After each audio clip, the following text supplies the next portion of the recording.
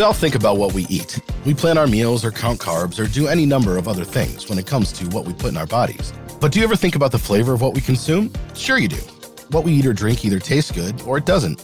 In fact, taste is the number one consideration in what we consume. Yet, there's more to it than just like or dislike, and there's even a whole industry dedicated to it. Flavor is memory. Flavor is feeling. Flavor is science. Flavor is art. Flavor is McCormick FONA. I'm Corey Doucette, and welcome to our Flavor University podcast, where we explore the science, artistry, and industry behind flavor.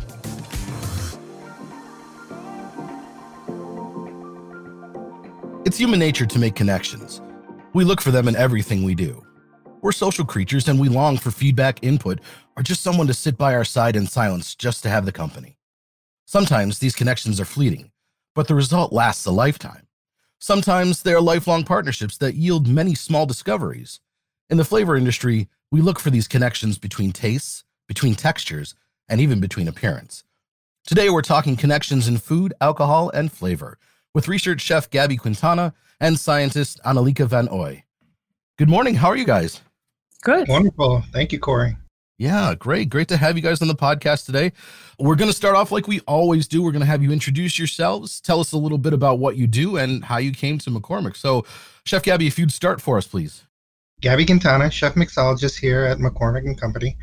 I work over in the Hunt Valley Technical Innovation Center, and how I got to McCormick is that I actually got a text message from an old friend that I used to work with who used to have my position in the company. When he was retiring, he was like, "Would you like my job?" I was like, "I would love to. You got a great job for a great company."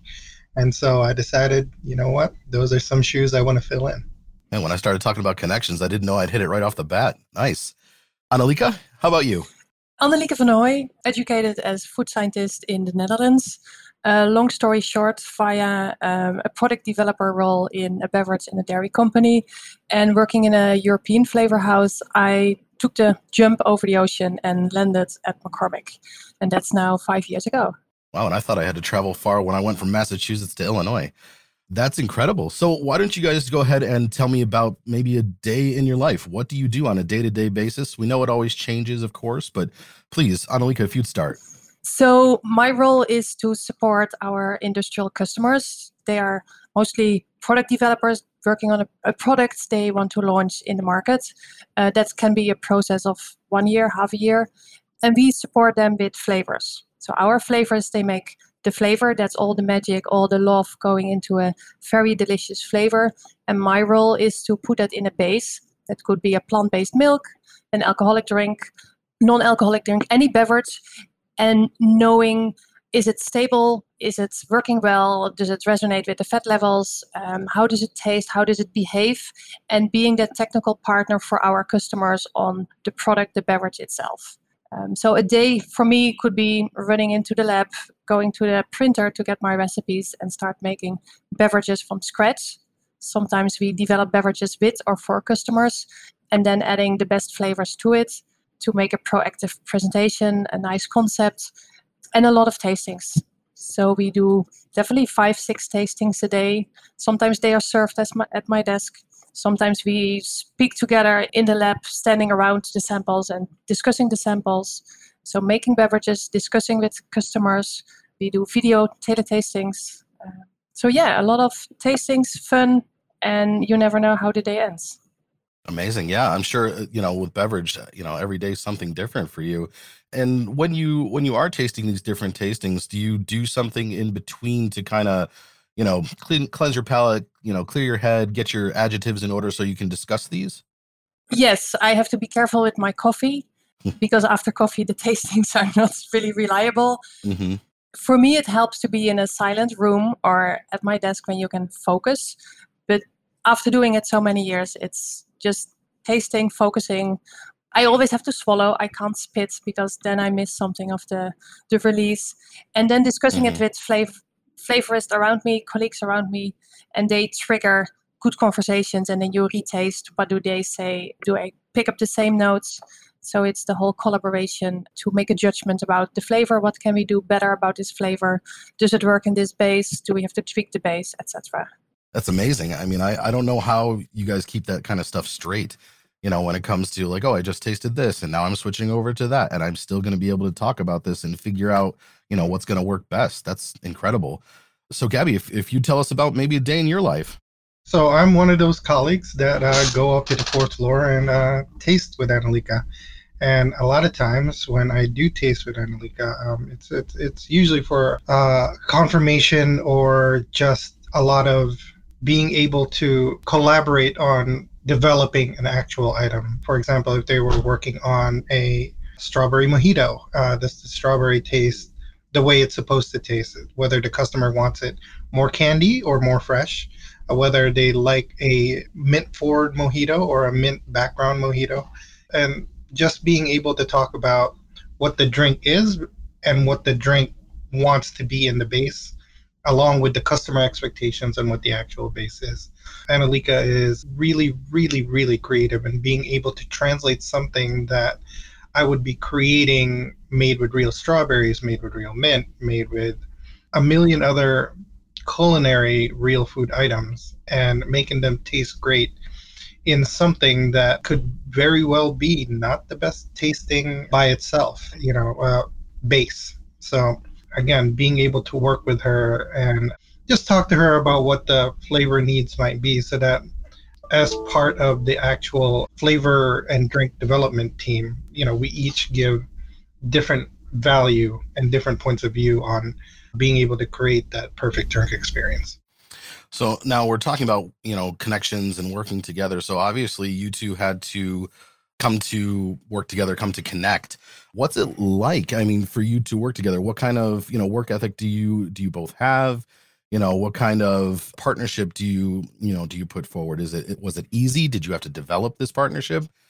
I got to tell you, do you want to talk first, Annalika? Go ahead.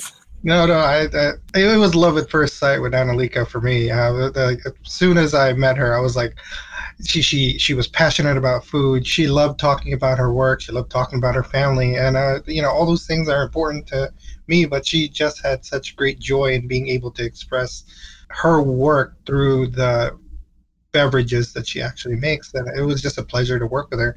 So every time I immediately grabbed her contact information, and we just keep in touch whenever we see something cool. Not only that, we have a greater group chat in our work colleagues that also enjoy food, the foodies and the drink enthusiasts, that whenever they see something cool at the supermarket, or whenever they see something cool, or again, if it gives you an emotion that's like, hey, I want to show this to somebody else, we're that somebody else to show each other to.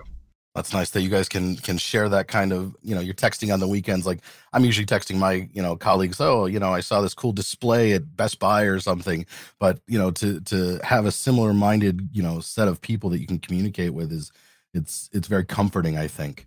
Yeah. So in a word, yes, it was very easy to work with Annalika. Nice. And for me, it started like I've always done culinary courses in my evening hours. And in Belgium, we went, when it was possible, to very nice restaurants to get the culinary exposure. And then coming at McCormick, knowing we can work with chefs and meeting Chef Gabby and his colleagues, it was almost the honor to work as a technical food scientist with a chef and be influenced and inspired with everything he does.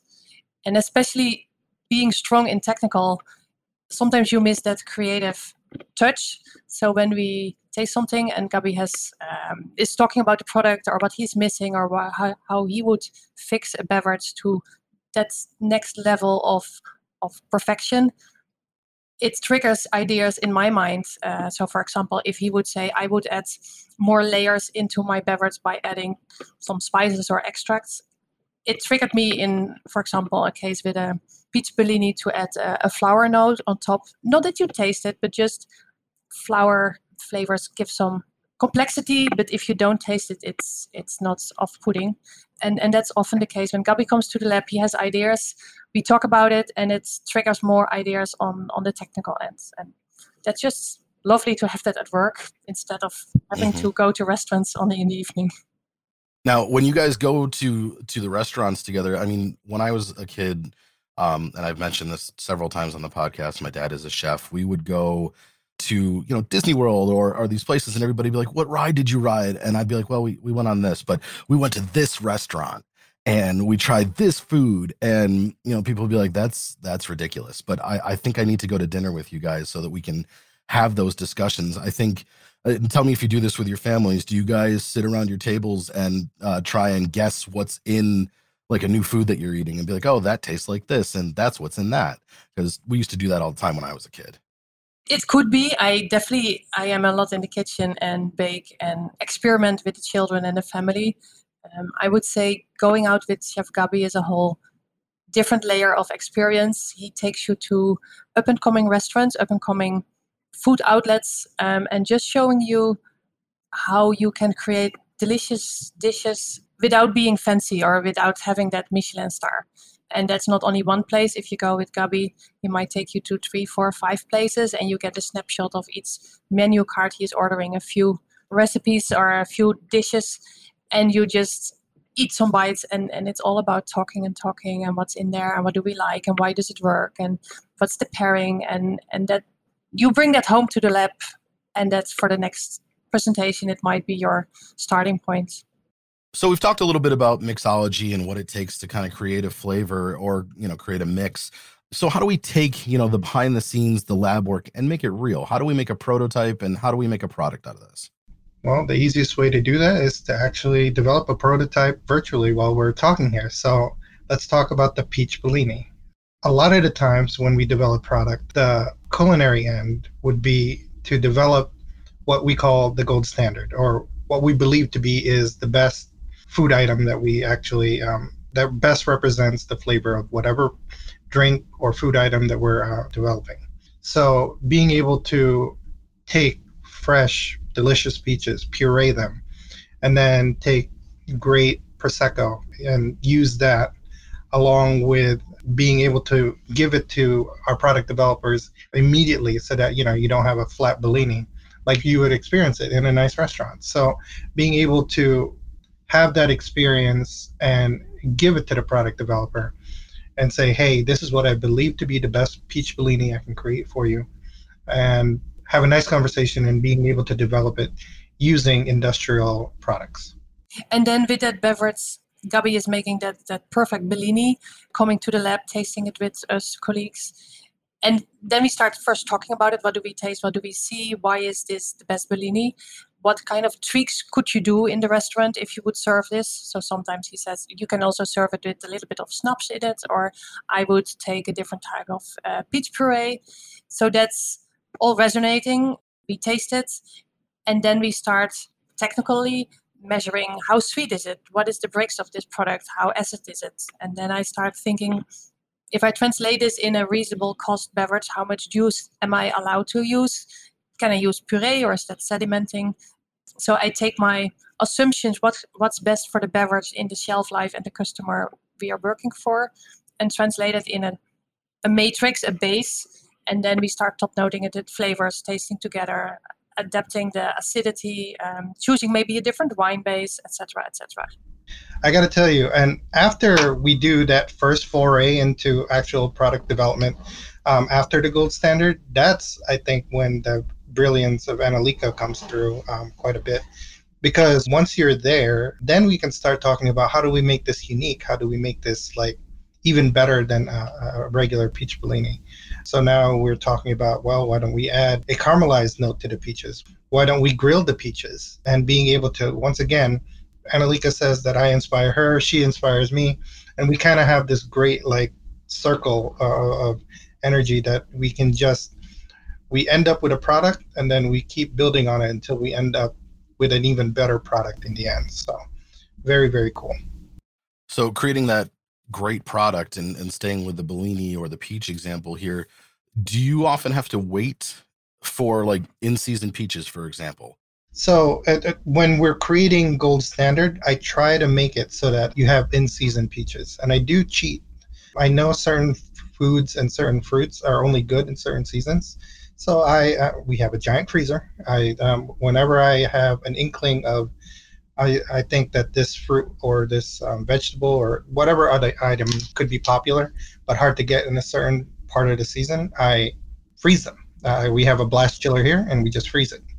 And so when I need it, I have it. Again, that's a little bit of a cheat. And certainly I wouldn't be able to serve a peach salad like that. But certainly if you have great peaches in the summer and frozen, it would still make a great drink afterwards. So. And Annalika, do you have any kind of cheats like that when you're formulating and creating? Yes, I think the most important one is our flavorist and our analytical team. So those fresh peaches Gabi is sourcing, or those grilled ones he put on a beautiful grilling plate, we send them to our analytical lab. They analyze them, you get a HPLC out of it, and then our flavorists take that to the next version. They taste with us, see the outcome of the analytics, and then their brain starts to create the peach flavor very close to the original grilled peach Gabi made, or the fresh one. So those flavors are my building blocks in the beverage. Without strong flavors, delicious flavors, I can't make any beverage. And then the next layer would be to perfectionize the levels of the flavors, but also in the example of the peach Bellini, we were missing something on the wine notes. So we had a wine flavor in there, but playing with the acids, tannic acid, tartaric acid, not only citric acid, we felt like that helped the layering and make the beverage much more sophisticated, adult, less straightforward. Well, as I said in grad school, if you're not cheating, you're not trying. So, that's perfectly fine if it works out. No, I'm kidding. I'm totally kidding. So let's kind of move on. I always like to talk about what's next and what's, in the future. So what kind of future are we seeing with, mixology and beverages, whether they be alcohol or, maybe even non-alcohol? Is that on your radar as well? Let's talk about that. If one of you would be so kind to start. Well, what I'm seeing in the future, I think, as far as cocktails go, is that cocktails, when you're in a social setting, there are a couple of different camps that live in the cocktail world where people want to enjoy something that tastes good but has alcohol in it, and people that want to enjoy something good in a social setting carrying a drink but not necessarily have alcohol in it. So again, those two different camps are living in a golden era. I got to tell you, being able to, if this were 10 years ago, there's no way that you would be able to carry a great tasting non-alcoholic drink like you would today, with the same proliferation and the same enjoyment of that drink like you do today. And I can see that in the future, there will be even more choices like that. Because again, alcoholic or non-alcoholic, a great tasting drink is a great tasting drink. So whatever that choice or whatever that lifestyle you choose to do, or even if you just don't feel like having alcohol that day, I think would be having a great and tasty choice is what I see the future is. And then what we also see is the low alcohol. So just not a mocktail, but 2-3% of alcohol, that you can have a couple of drinks without feeling drunk at the end of the evening. Technically, that makes it much easier to make a delicious drink, because the little bit of alcohol boosts a lot of flavor notes and complexity. So that's a nice way of, we have been working a lot on mocktails, we have been working a lot of alcoholic drinks, and now we play in that space in between, and that has the beauty of both product categories. Now, Gabi, you kind of mentioned this is the golden era for these kinds of drinks. And you said there are two different camps. What's pushing this golden era? Who's making these decisions that, this is what people want? Is it the traditional, or maybe not traditional, but is it the market factor that everybody's after? Is it the millennials? What's going on? I think it's a matter of what's pushing this. I think is a matter of choice. When people see choices, they choose. If they don't have too many choices, they kind of stick to the same thing, what they know. The nice thing about now is that, yes, being able to choose between alcoholic, full, low alcohol, and no alcohol is actually spectacular.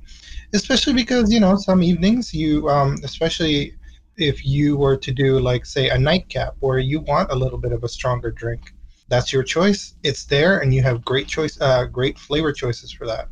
But if you are in the sun and you're going to be enjoying alcoholic beverages for a while, There is such a thing as sessionability, where you are able to sit there, have a few drinks, and not be too buzzed to function within that social setting.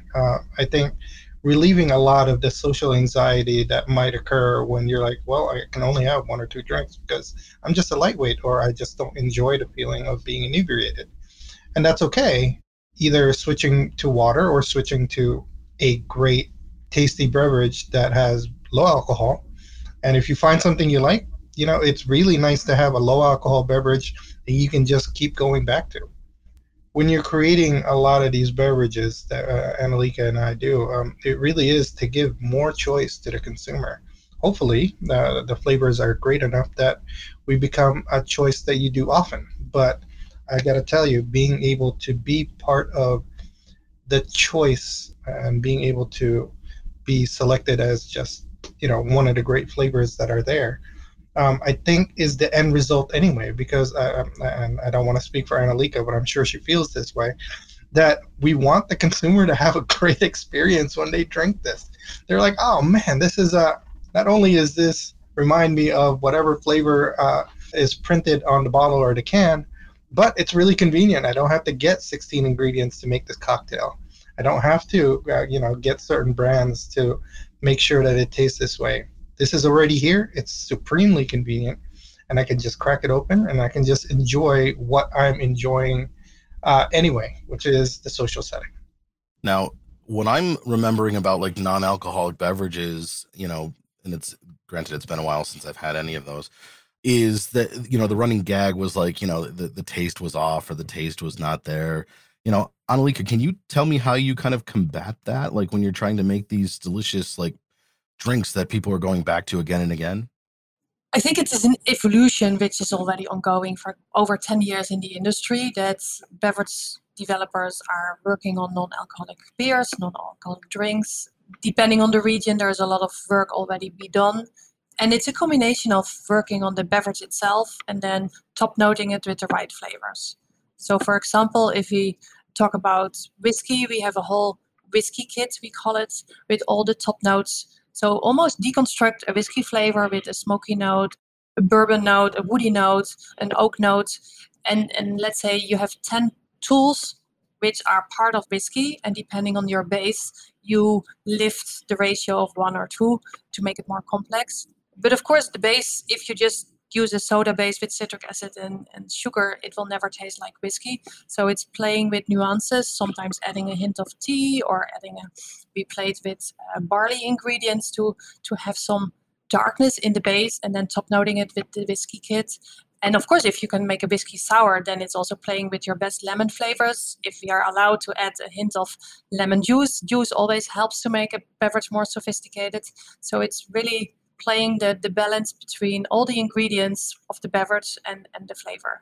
And then, of course, when Gabby comes in, he will feed us with different whiskey brands and sources. So you can imagine this is the whiskey what I think is the best standard. But if you taste 10 different whiskeys from different regions with Chef Gabby, and he is pinpointing you to certain notes, that triggers maybe new ideas that he says, this note might be unbalanced in this whiskey, but if you put it in a non-alcoholic whiskey sour, it just gives the kick you are missing. So it's understanding the raw materials, the alcoholic materials which you cannot use, and just starting to play to make the puzzle work. And that might take a lot of time, but I think the whole beverage industry is working on to crack the code, but it's an art, it's a skill with a lot of technical knowledge behind it. A lot of trial and error, perhaps. So when making these, these mixes or these flavors, are there any difficult ingredients that are required, but you kind of have to not hide, but cover up or change a little? Yeah, I mean, there are some things that need some makeup. You need to put a little lipstick, a little blush, a little eyeliner. That's fine.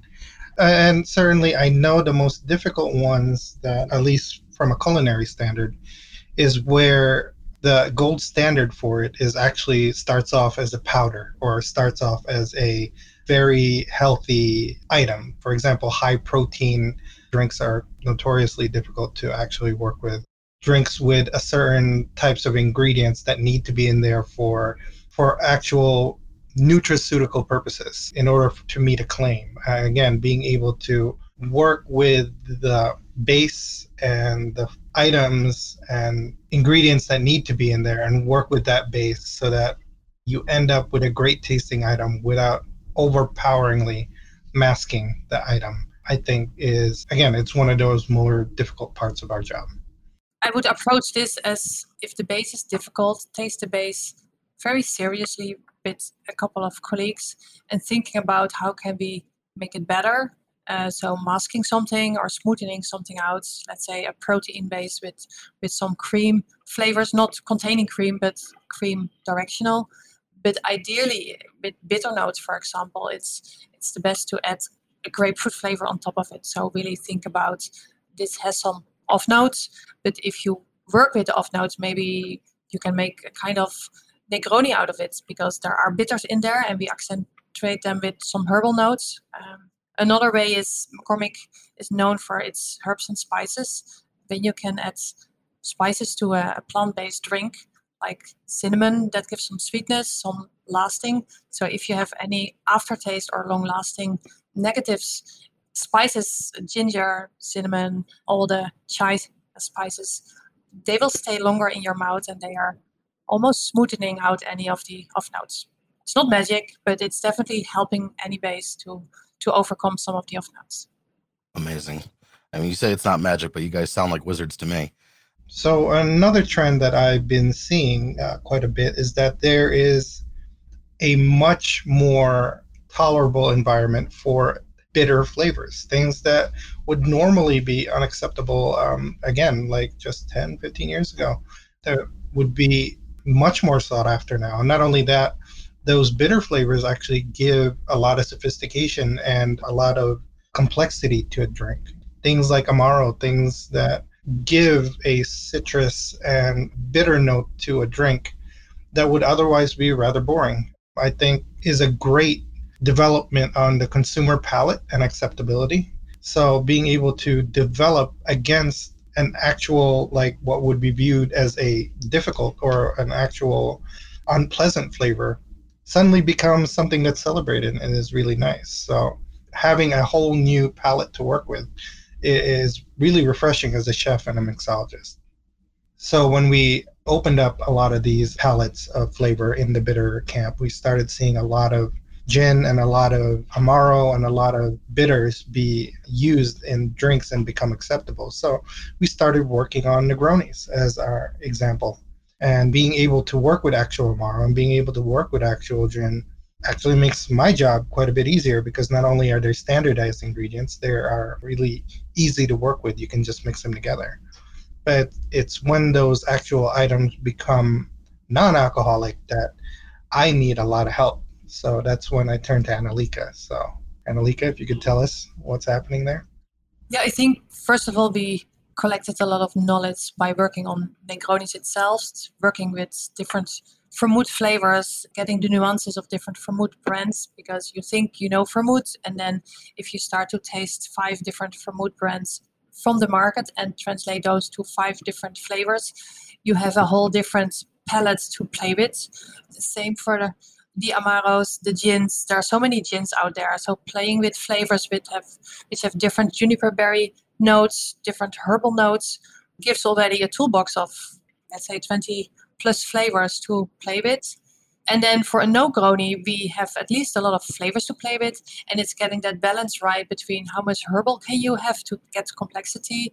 Are we maybe allowed to use a little bit of juice?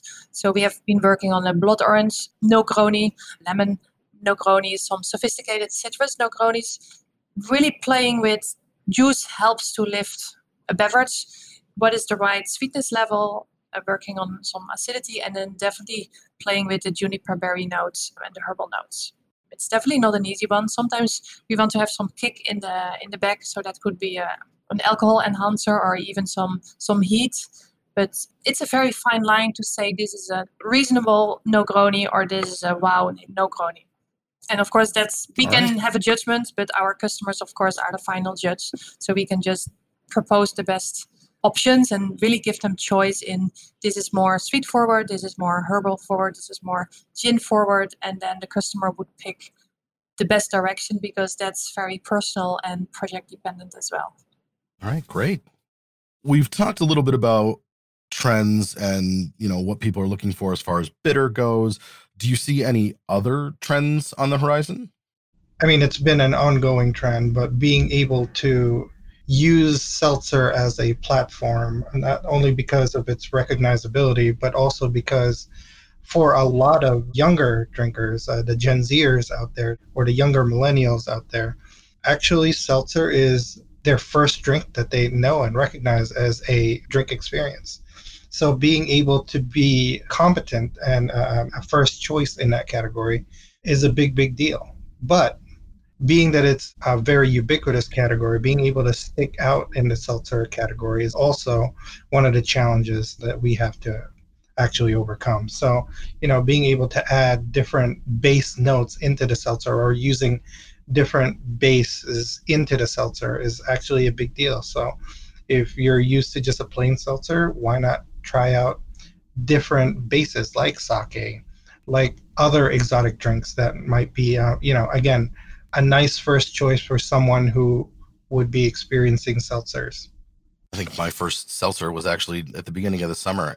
That probably tells you my age, because I wasn't, hit right away with the seltzer craze.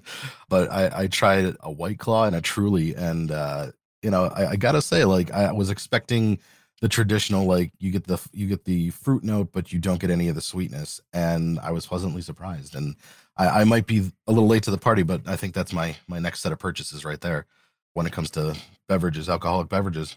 And that's what we see in the seltzer space. We have been working for years on hard seltzers and also non-hard seltzers, which is technically one of the hardest products to work with, because there is nothing to lift the flavors. So the flavors have to be very good from itself, very fruity, very full, because there is nothing to boost the juiciness or the sweetness of a flavor.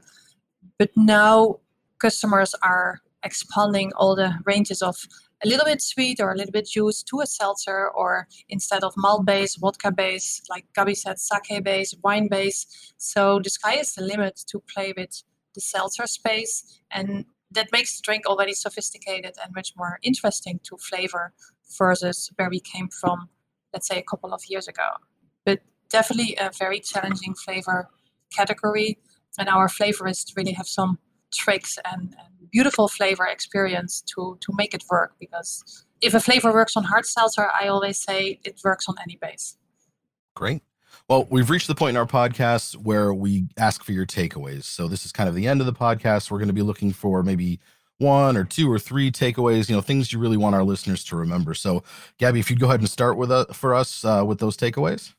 Yeah, so a key takeaway for me when I'm working on beverages, especially when I'm working on more difficult beverages, is that, I'm a chef and I work for a flavor and spice company. And that a lot of the alcohols that I actually love have things like juniper berry, have things like ginger, cinnamon, black pepper, tamut pepper, all these herbs and spices that are pretty familiar once you actually just step back and be like, oh, wait a minute, I'm actually familiar with these items. I just don't know that they were prominent in a different category of food. So, like, instead of food, it's now a beverage. And because it's in a beverage, it becomes just a little bit more alien. But when you step back, I have the palette here, and it is my smallest plug for our lovely little company, McCormick FONA. The herbs and spices that are great to use in food are actually also great to use in drinks. So again, my key takeaway is that art is art, and being able to work with food and drinks at the same time and at the same level and complexity and passion, I think is a big, big deal. So, I love that I can work on both. And Annalika, if you continue. Yes, I actually have 2 takeaways. One is, and we spoke about it, for me, a beverage base and a flavor will always go together. A flavor without a good beverage will not taste as magic or as delicious as it could be. It's really the combination of having a good beverage design developed with the best tasting flavors that make the flavor or the beverage experience pop and resonate and hopefully also stick in the market. A flavor cannot fix a beverage where the sweet acid ratio is not right. That's just a basic thing. First, make the beverage base delicious, and then top note it even with more layering for that complete drink. Another takeaway from me, and that was really my experience within McCormick, being a technical food scientist, if you ever have the chance to educate yourself to the culinary direction, it really brings a lot of added value. So learning from a chef in a culinary class, add more salt, add more lemon juice to make the flavor come out. I was in a culinary class and they kept saying it, add more salt, add more lemon juice, and it definitely works. So when I taste my margarita and drinks, it's resonating. I hear the same chef telling me, add more salt, because salt also in a beverage makes that flavor just more complex, more pop. And then, of course, working with Chef Gabi, that is really making that conclusion even stronger, because we are enriching each other so much, which you can't do just with a food science degree. It's really that art and inspiration and knowing about every raw material and where the material comes from and how that drink is designed and what that brand stands for, that makes the storytelling and the beverage development complete. Great. All right. And finally, I know you guys have been waiting for these questions that I'm going to create for you off the cuff. Really quick. So we've talked about the two of you obviously working together, working closely together, the partnership that you have, the connection that you have when it comes to food and mixology. I'm going to ask each of you to, based on the other's personality, mix a drink for them. So Gabby, if you'd mix a drink for Annalika, and Annalika, if you do one for Gabby, let me know what's in it and what you would call it. Okay. If I were to make a drink for Annalika, I want to call it, she's from the Netherlands, so I would call it a windmill. And it would have woody notes. It would have, I'm going to find some way to incorporate tulips into that drink, whether it's a bitter flower note from an actual tulip. And also, of course, give it complexity by adding that wood, because I want to create a complex but light drink for her. But I will create her a windmill. Sounds good. I'll take one. I see a project coming, Gabi. I love it. Now you put me on the spot. But for Gabi, I would create definitely an Ube purple drink. We worked on some project together, and Ube is in its origin. So Ube is a purple colorant. It also has a specific, I would say, cereal type of note. It blends very nicely with plant-based drinks. So it could be a very good coffee, I would say Ethiopian coffee, with an Ube plant-based froth, milk layer, and then topping it up with some Timut pepper. But definitely it has to be purple with some bitter oaky notes. Awesome. I really do hope that turns into a project, and if so, I want credit. So last question, promise. I was once told when I didn't know what to order drink at the bar, that they were going to make me a drink that matched my personality, which was strong and fruity. So I want you guys to go ahead, and you can even work together, make a drink based on our interaction. What would you make a drink for me? I would say I'm technical. I execute. Gabi can design. So you want strong and fruity? That's what they told me. That's what they gave me. I do enjoy a nice fruity beverage. Yeah, got it. Okay. Well, if you requested strong and fruity for me, and being that this is the summer, I really want to make you a watermelon pina colada. Ooh. I got to tell you, we went to farmer's market and we got this giant watermelon thinking that we were actually going to eat all of it, and we don't know what to do with it. We've made salads with it. We've grilled it. We've done everything to it. But then we were like, you know what? Let's turn this into a drink. And when we paired it up with a little bit of coconut, a little bit of pineapple, and a decent amount of rum, suddenly we had a great, great, strong but fruity drink. So I hopefully get to make you a watermelon pina colada. Nailed it. I'm in. I'll take 2. You had me at a lot of rum. So let's go ahead and finish up, you guys. That's it for the Flavor University podcast. I'm Corey Doucette, and I'd like to thank our special guests, Gabi Quintana and Annaliek van Ooy. Thanks for listening, and until next time, the flavor of McCormick FONA is the flavor of life. So go out and taste it.